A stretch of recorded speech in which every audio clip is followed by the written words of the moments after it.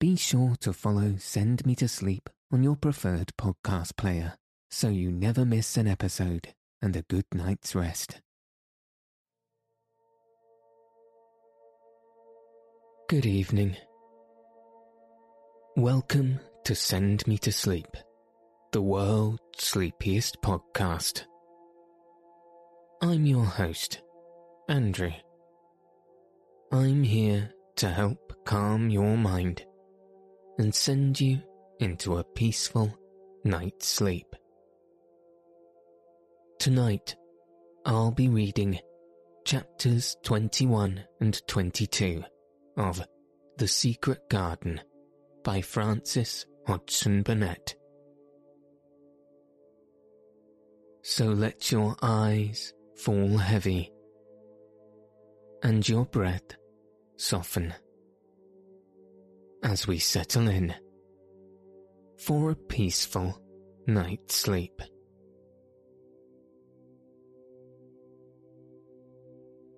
Chapter 21. Ben Weatherstaff. One of the strange things about living in the world is that it is only now and then one is quite sure one is going to live forever and ever and ever.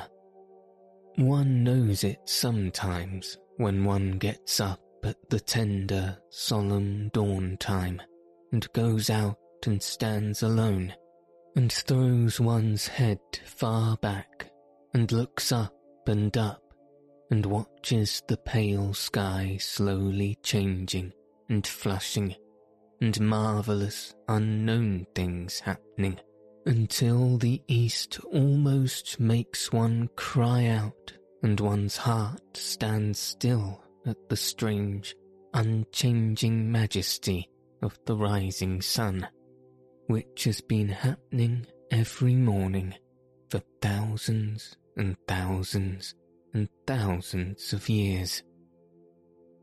One knows it then for a moment or so, and one knows it sometimes when one stands by oneself in a wood at sunset, and the mysterious, deep, gold stillness slanting through and under the branches seems to be saying slowly, again and again, something one cannot quite hear, however much one tries. Then, sometimes the immense quiet of the dark blue at night, with millions of stars waiting and watching, makes one sure, and sometimes a sound of far-off music makes it true, and sometimes a look in someone's eyes. And it was like that for Colin when he first saw and heard and felt the springtime inside the four walls of a hidden garden.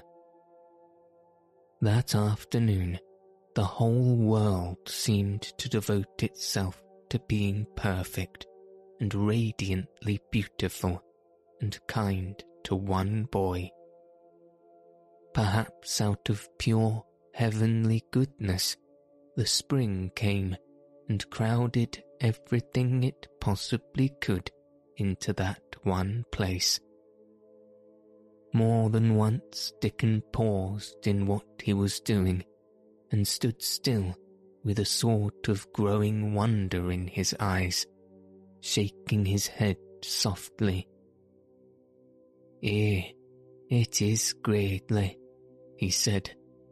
"I'm 12 going on 13, and there's a lot of afternoons in 13 years, but seems to me like I never seed one as greatly as this year."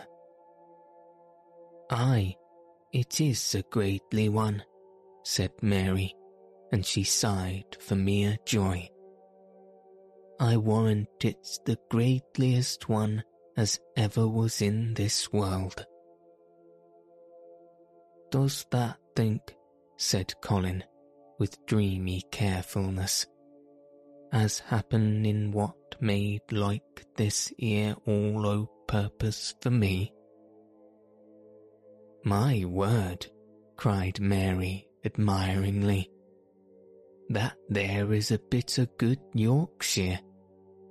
That a shaping first rate, that art." And delight reigned. They drew the chair under the plum tree, which was snow white with blossoms and musical with bees.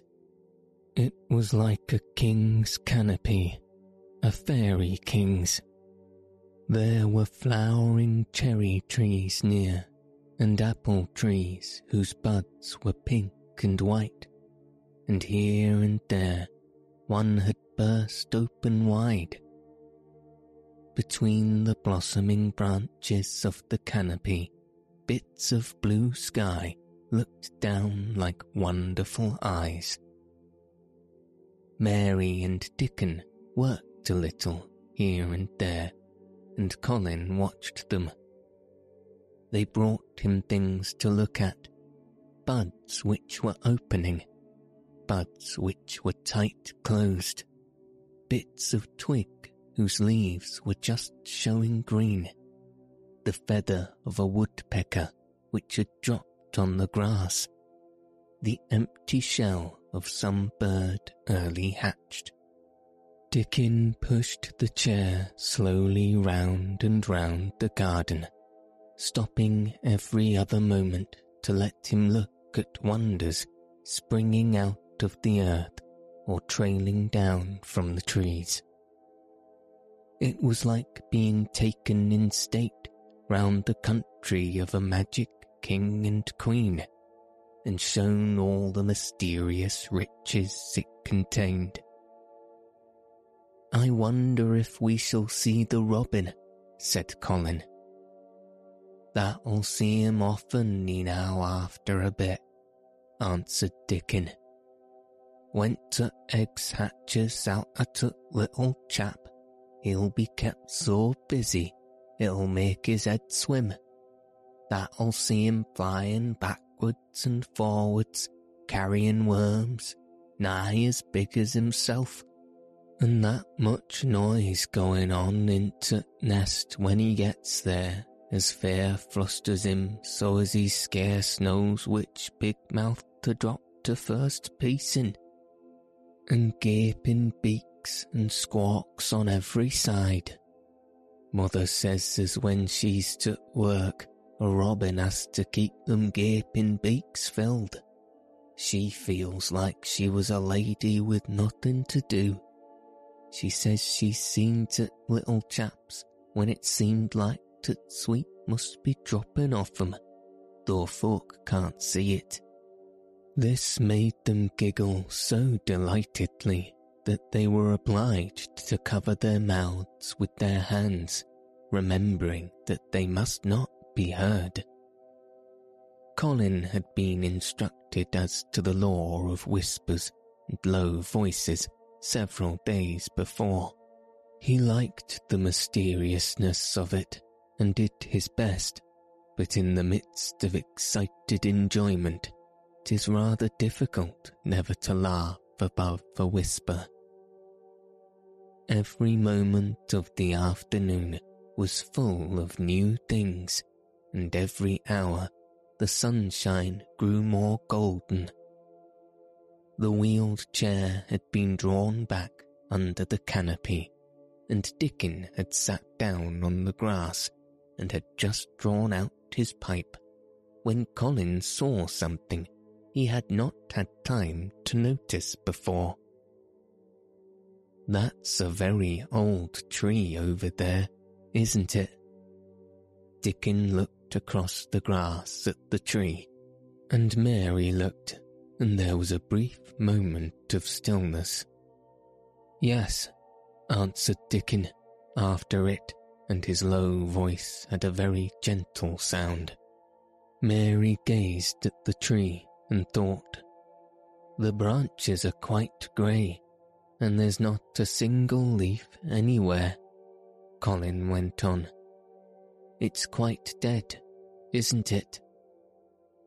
"Aye," admitted Dickon, "but them roses as has climbed all over it will near hide every bit of the dead wood when they're full of leaves and flowers.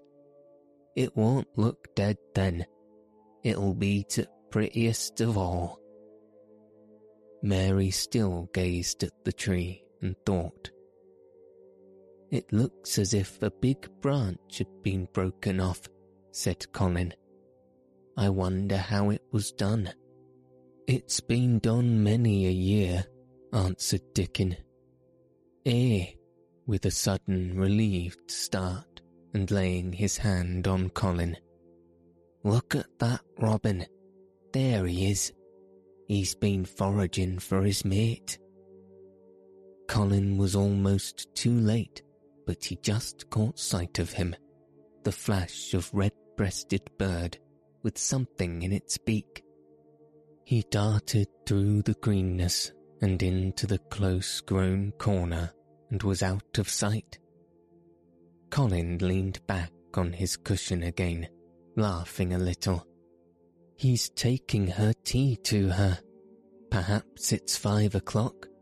I think I'd like some tea myself." And so they were safe. "It was magic which sent the robin," said Mary secretly to Dickon afterwards. "I know it was magic." For both she and Dickon had been afraid Colin might ask something about the tree whose branch had broken off 10 years ago, and they had talked it over together, and Dickon had stood and rubbed his head in a troubled way. "We mun look as if it wasn't no different from t' other trees," he had said. "We could never tell him how it broke, poor lad. If he says anything about it, we mun try to look cheerful." "Aye, that we mun," answered Mary. But she had not felt as if she looked cheerful when she gazed at the tree. She wondered and wondered in those few moments if there was any reality in that other thing Dickon had said. He had gone on rubbing his rusty red hair in a puzzled way, but a nice, comforted look had begun to grow in his blue eyes. "Mrs. Craven was a very lovely young lady," he had gone on rather hesitatingly. "And mother, she thinks maybe she's about Mittleswick many a time, looking after Mr. Colin, same as all mothers do when they're took out of t' world. They have to come back, that's ease. Happen she's been in the garden, and happen it was her set us to work, and told us to bring him here." Mary had thought he meant something about magic. She was a great believer in magic. Secretly, she quite believed that Dickon worked magic. Of course, good magic. On everything near him. And that was why people liked him so much, and wild creatures knew he was their friend. She wondered, indeed, if it were not possible that his gift had brought the robin just at the right moment when Colin asked that dangerous question. She felt that his magic was working all the afternoon and making Colin look like an entirely different boy. It did not seem possible that he could be the crazy creature who had screamed and beaten and bitten his pillow. Even his ivory whiteness seemed to change. The faint glow of colour which had shone on his face and neck and hands when he first got inside the garden really never quite died away. He looked as if he were made of flesh instead of ivory or wax. They saw the robin carry food to his mate 2 or 3 times, and it was so suggestive of the afternoon tea that Colin felt they must have some. "Go and make one of the men servants bring some in a basket to the rhododendron walk," he asked, "and then you and Dickon can bring it here." It was an agreeable idea, easily carried out, and when the white cloth was spread upon the grass, with hot tea and buttered toast and crumpets, a delightfully hungry meal was eaten, and several birds on domestic errands paused to inquire what was going on, and were led into investigating crumbs with great activity. Nut and shell whisked up trees with pieces of cake, and Soot took the entire half of a buttered crumpet into a corner and pecked at it and examined and turned it over and made hoarse remarks about it until he decided to swallow it all joyfully in one gulp. The afternoon was dragging towards its mellow hour. The sun was deepening the gold of its lances. The bees were going home, and the birds were flying past less often. Dickon and Mary were sitting on the grass. The tea basket was repacked, ready to be taken back to the house, and Colin was lying against his cushions with his heavy locks pushed back from his forehead and his face quite natural in colour. "I don't want this afternoon to go," he said, "but I shall come back tomorrow, and the day after, and the day after, and the day after." "You'll get plenty of fresh air, won't you?" said Mary. "I'm going to get nothing else," he answered. "I've seen the spring now, and I'm going to see the summer. I'm going to see everything grow here. I'm going to grow myself here." That will," said Dickon. "Us'll have thee walking about here and digging same as other folk afore long." Colin flushed tremendously. "Walk," he said. "Dig, shall I?" Dickon's glance at him was delicately cautious. Neither he nor Mary had ever asked if anything was the matter with his legs. "For sure that will," he said stoutly. That's got legs on thine own, same as other folks." Mary was rather frightened until she heard Colin's answer. "Nothing really ails them," he said, "but they are so thin and weak. They shake so that I'm afraid to try and stand on them." Both Mary and Dickon drew a relieved breath. "When that stops being afraid, that'll stand on 'em," Dickon said with renewed cheer. "And that'll stop being afraid in a bit." "I shall," said Colin, and he lay still as if he were wondering about things. They were really very quiet for a little while. The sun was dropping lower. It was that hour when everything stills itself, and they really had a busy and exciting afternoon. Colin looked as if he were resting luxuriously. Even the creatures had ceased moving about and had drawn together and were resting near them. Soot had perched on a low branch and drawing up one leg and dropped the grey film drowsily over his eyes. Mary privately thought he looked as if he might snore in a minute.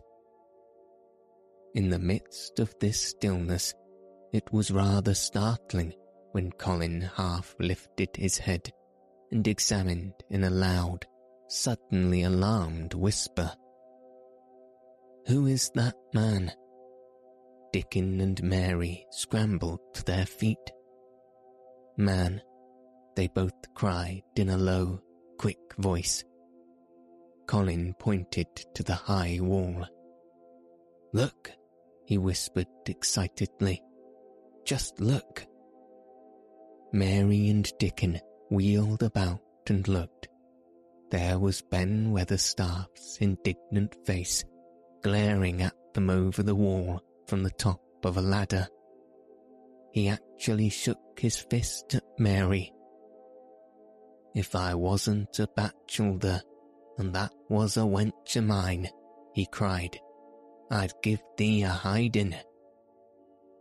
He mounted another step threateningly, as if it were his energetic intention to jump down and deal with her, but as she came towards him, he evidently thought better of it, and stood on the top of the step of his ladder, shaking his fist down at her. "I never throut much o' thee," he harangued. "I couldna abide thee t' first time I set eyes on thee, a scrawny buttermilk-faced young besom, ailess o' skin questions a poking that knows where it wasna wanted. I never knowed how that got so thick with me, if it hadna been for t' Robin. Drat him." "Ben Weatherstaff," called out Mary, finding her breath. She stood below him and called up to him with a sort of gasp. "Ben Weatherstaff, it was the Robin who showed me the way." Then it did seem as if Ben really would scramble down on her side of the wall. He was so outraged. "That young bad un," he called down at her, "laying that badness on a Robin. Not what he's impudent enow for anything. Him showing thee t' way. Him, that young nowt." She could see his next words burst out because he was overpowered by curiosity. "However in this world did that get in?" "It was the Robin who showed me the way," she protested obstinately. "He didn't know what he was doing, but he did. And I can't tell you from here while you're shaking your fist at me." He stopped shaking his fist very suddenly at that very moment, and his jaw actually dropped as he stared over at her head at something he saw coming over the grass towards him. At the first sound of his torrent of words, Colin had been so surprised that he had only sat up and listened as if he were spellbound. But in the midst of it, he had recovered himself and beckoned imperiously to Dickon. "Wheel me over there," he commanded. "Wheel me quite close and stop right in front of him. And this, if you please, this is what Ben Weatherstaff beheld, and which made his jaw drop. A wheeled chair with luxurious cushions and robes, which came towards him, looking rather like some sort of state couch, because a young Rajah leaned back in it with royal command in his great black-rimmed eyes, and a thin white hand extended haughtily towards him. And it stopped right under Ben Weatherstaff's nose. It was really no wonder his mouth dropped open. "Do you know who I am?" demanded the Rajah. How Ben Weatherstaff stared. His red old eyes fixed themselves on what was before him as if he were seeing a ghost. He gazed and gulped a lump down his throat and did not say a word.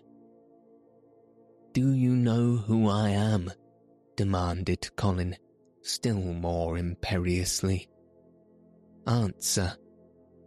Ben Weatherstaff put his gnarled hand up and passed it over his eyes and over his forehead, and then he did answer in a queer, shaky voice. "Who thou art?" he said.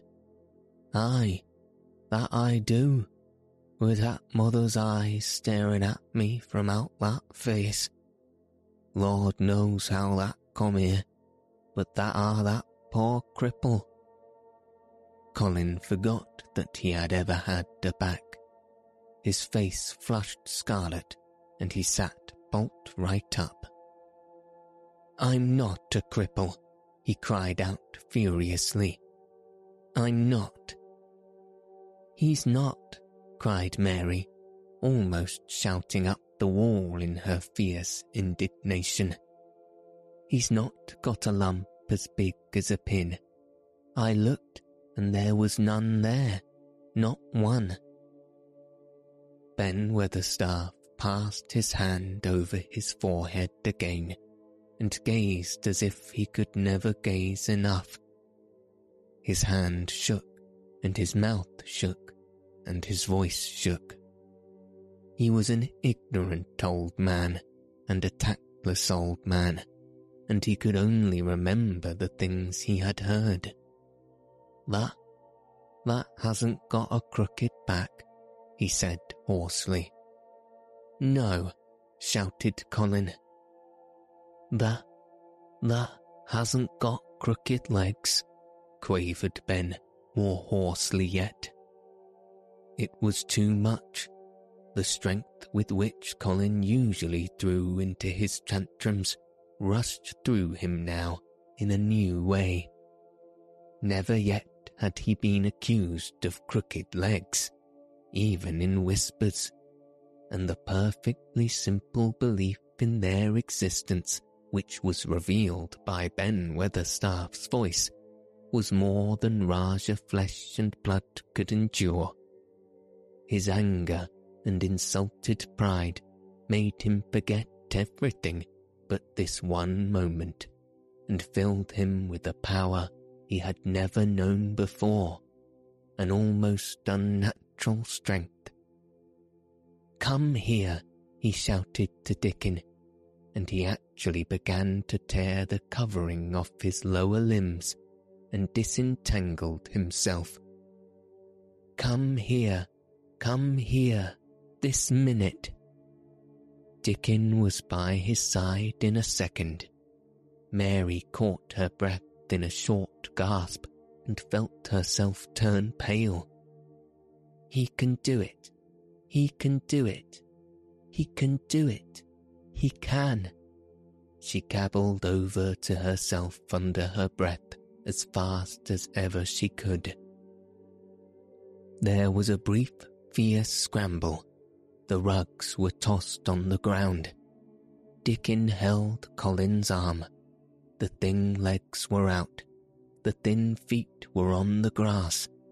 Colin was standing upright, as straight as an arrow, and looking strangely tall, his head thrown back and his strange eyes flashing lightning. "Look at me," he flung up at Ben Weatherstaff. "Look at me, you. Just look at me." "He's as straight as I am," cried Dickon. "He's as straight as any lad in Yorkshire." What Ben Weatherstaff did, Mary thought queer beyond measure. He choked and gulped, and suddenly tears ran down his weather-wrinkled cheeks as he struck his old hands together. "Eh," he burst forth, "t' lies folk tells, that art as thin as a lath as white as a wrath, but there's not a knob on thee. That'll make a mont yet. God bless thee." Dickon held Colin's arm strongly, but the boy had not begun to falter. He stood straighter and straighter and looked Ben Weatherstaff in the face. "I'm your master," he said, "when my father is away, and you are to obey me. This is my garden. Don't dare to say a word about it. You get down from that ladder and go out to the long walk, and Miss Mary will meet you and bring you here. I want to talk to you. We did not want you, but now you will have to be in the secret. Be quick." Ben Weatherstaff's crabbed old face was still wet with that one queer rush of tears. It seemed as if he could not take his eyes from thin, straight Colin, standing on his feet with his head thrown back. "Here, lad," he almost whispered. "Here, my lad." And then, remembering himself, he suddenly touched his hat gardener-fashioned and said, "Yes, sir, yes, sir," and obediently disappeared as he descended the ladder.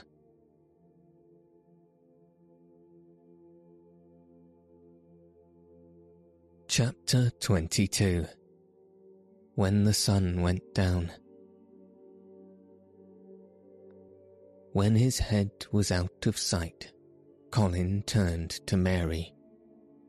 "Go and meet him," he said, and Mary flew across the grass to the door under the ivy. Dickon was watching him with sharp eyes. There were scarlet spots on his cheeks, and he looked amazing, but he showed no signs of falling. "I can stand," he said, and his head was still held up, and he said it quite grandly.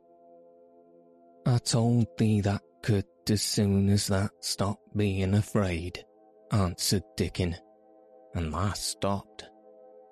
"Yes, I've stopped," said Colin. Then suddenly he remembered something Mary had said. "Are you making magic?" he asked sharply.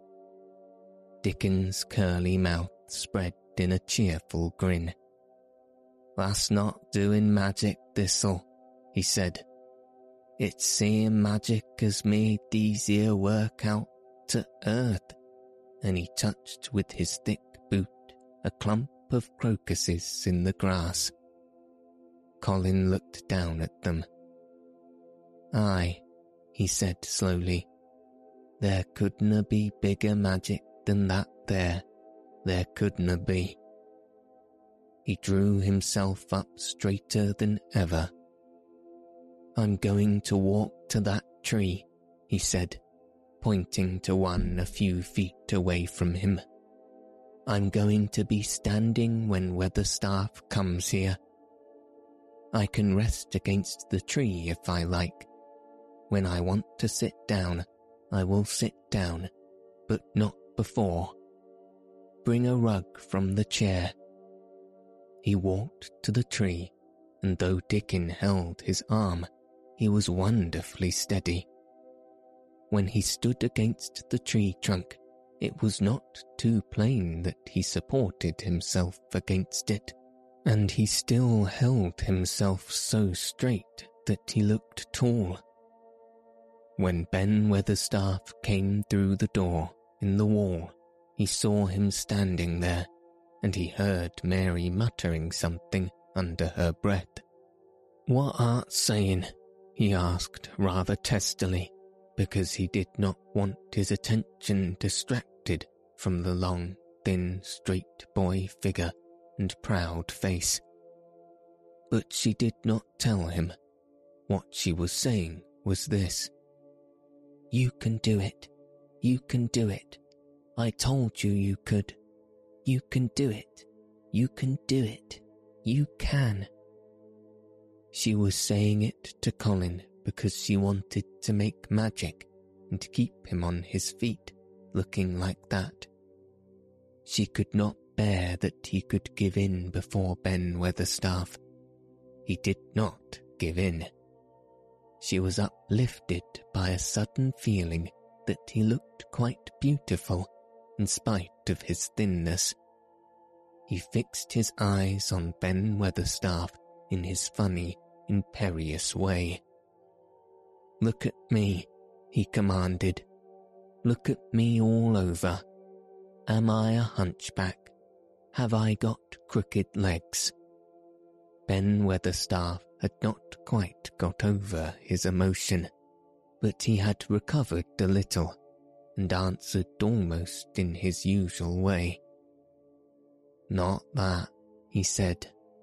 "Now on't sort. What's that been doing with this'll, hiding out of sight and letting folk think that was a cripple and half-witted?" "Half-witted?" said Colin angrily. "Who thought that?" "Lots of fools," said Ben. "The world's full of jackasses, braying, and they never brain out but lies. What did that shut this'll up for?" "Everyone thought I was going to die," said Colin shortly. "I'm not." And he said it with such decision, Ben Weatherstaff looked him over, up and down and up. "That die," he said with dry exultation. "Now other sort. That's got too much pluck in thee. When I seed thee put the legs on the ground in such a hurry, I knowed that was all right. Sit thee down on the rug a bit, young mister, and give me thy orders." There was a queer mixture of crabbed tenderness and shrewd understanding in his manner. Mary had poured out speech as rapidly as she could as they had come down the long walk. The chief thing to be remembered, she had told him, was that Colin was getting well. Getting well. The garden was doing it. No one must let him remember about having humps and dying. The Rajah condescended to seat himself on a rug under the tree. "What work do you do in the gardens, Weatherstaff?" he inquired. "Anything I'm told to do," answered old Ben. "I'm kept on by favour, because she liked me." "She," said Colin. "That mother," answered Ben Weatherstaff. "My mother," said Colin, and he looked about him quietly. This was her garden, wasn't it? Aye, it was that. And Ben Weatherstaff looked about him too. She were main fond of it. "It is my garden now. I am fond of it. I shall come here every day," announced Colin. "But it is to be a secret. My orders are that no one is to know that we come here. Dickon and my cousin have worked and made it come to life. I shall send for you sometimes to help, but you must come when no one can see you." Ben Weatherstaff's face twisted itself into a dry, old smile. "I've come here before when no one saw me," he said. "What?" exclaimed Colin. "When?" "That last time I was here," rubbing his chin and looking round, "was about 2 years ago." "But no one has been in it for 10 years," cried Colin. "There was no door." "I'm no one," said old Ben dryly, "and I didn't come through t' door. I came over t' wall. T' rheumatics held me back t' last 2 years." "That common did a bit of pruning," cried Dickon. "I couldn't make out how it had been done." "She was so fond of it, she was," said Ben Weatherstaff slowly. "And she was such a pretty young thing. She says to me once, 'Ben,' says she laughing, If ever I'm ill, or if I go away, you must take care of my roses. When she did go away, to orders was no one was ever to come nigh. But I come, with grumpy obstinance. Over to wall I come, until to rheumatic stopped me, and I did a bit of work once a year. She'd gave her orders first. It wouldn't have been as wick as it was if it hadn't been done, said Dickon. I did wonder. I'm glad you did it, Weatherstaff, said Colin. You'll know how to keep the secret. Aye, I know, sir, answered Ben, and it'll be easier for a man with rheumatics to come in at the door. On the grass near the tree, Mary had dropped her trowel. Colin stretched out his hand and took it up. An odd expression came into his face, and he began to scratch at the earth. His thin hand was weak enough, but presently, as they watched him, Mary with quite breathless interest, he drove the end of the trowel into the soil and turned some over. You can do it, said Mary to herself.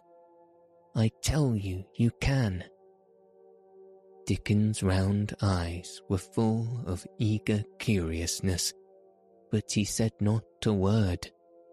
Ben Weatherstaff looked on with interested face. Colin persevered. After he had turned a few trowelfuls of soil, he spoke exultantly to Dickon in his best Yorkshire. That said as that'd have me walking about here same as other folk, and that said that'd have me digging.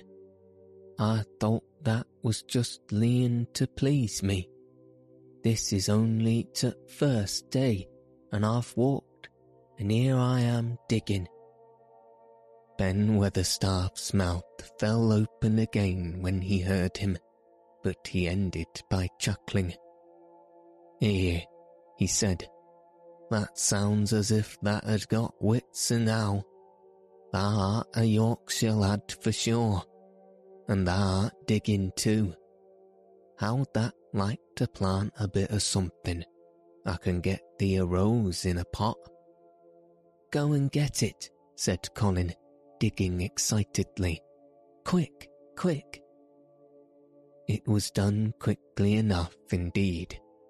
Ben Weatherstaff went his way, forgetting rheumatics.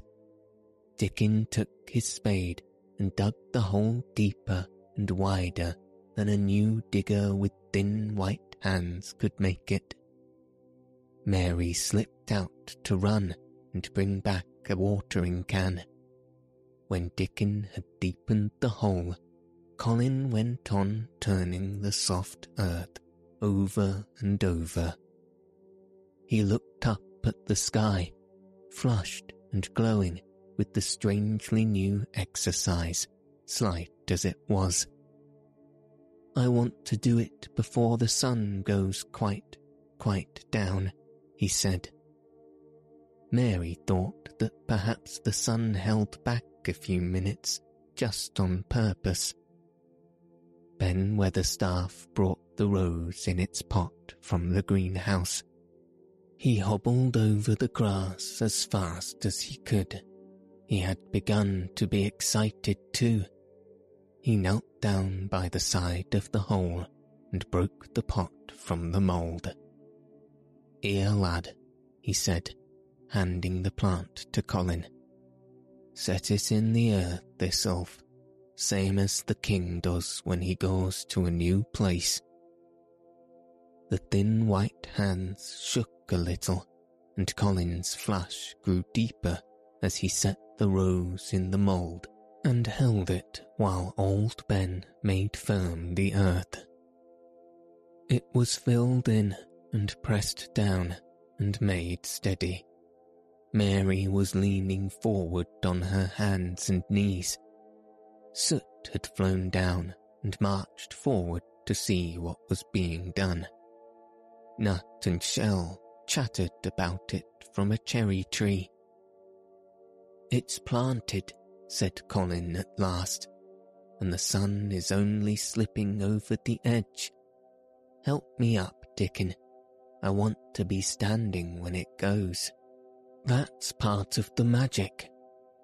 And Dickon helped him, and the magic, or whatever it was, so gave him strength that when the sun did slip over the edge and end the strange, lovely afternoon for them, there he actually stood on his 2 feet, laughing.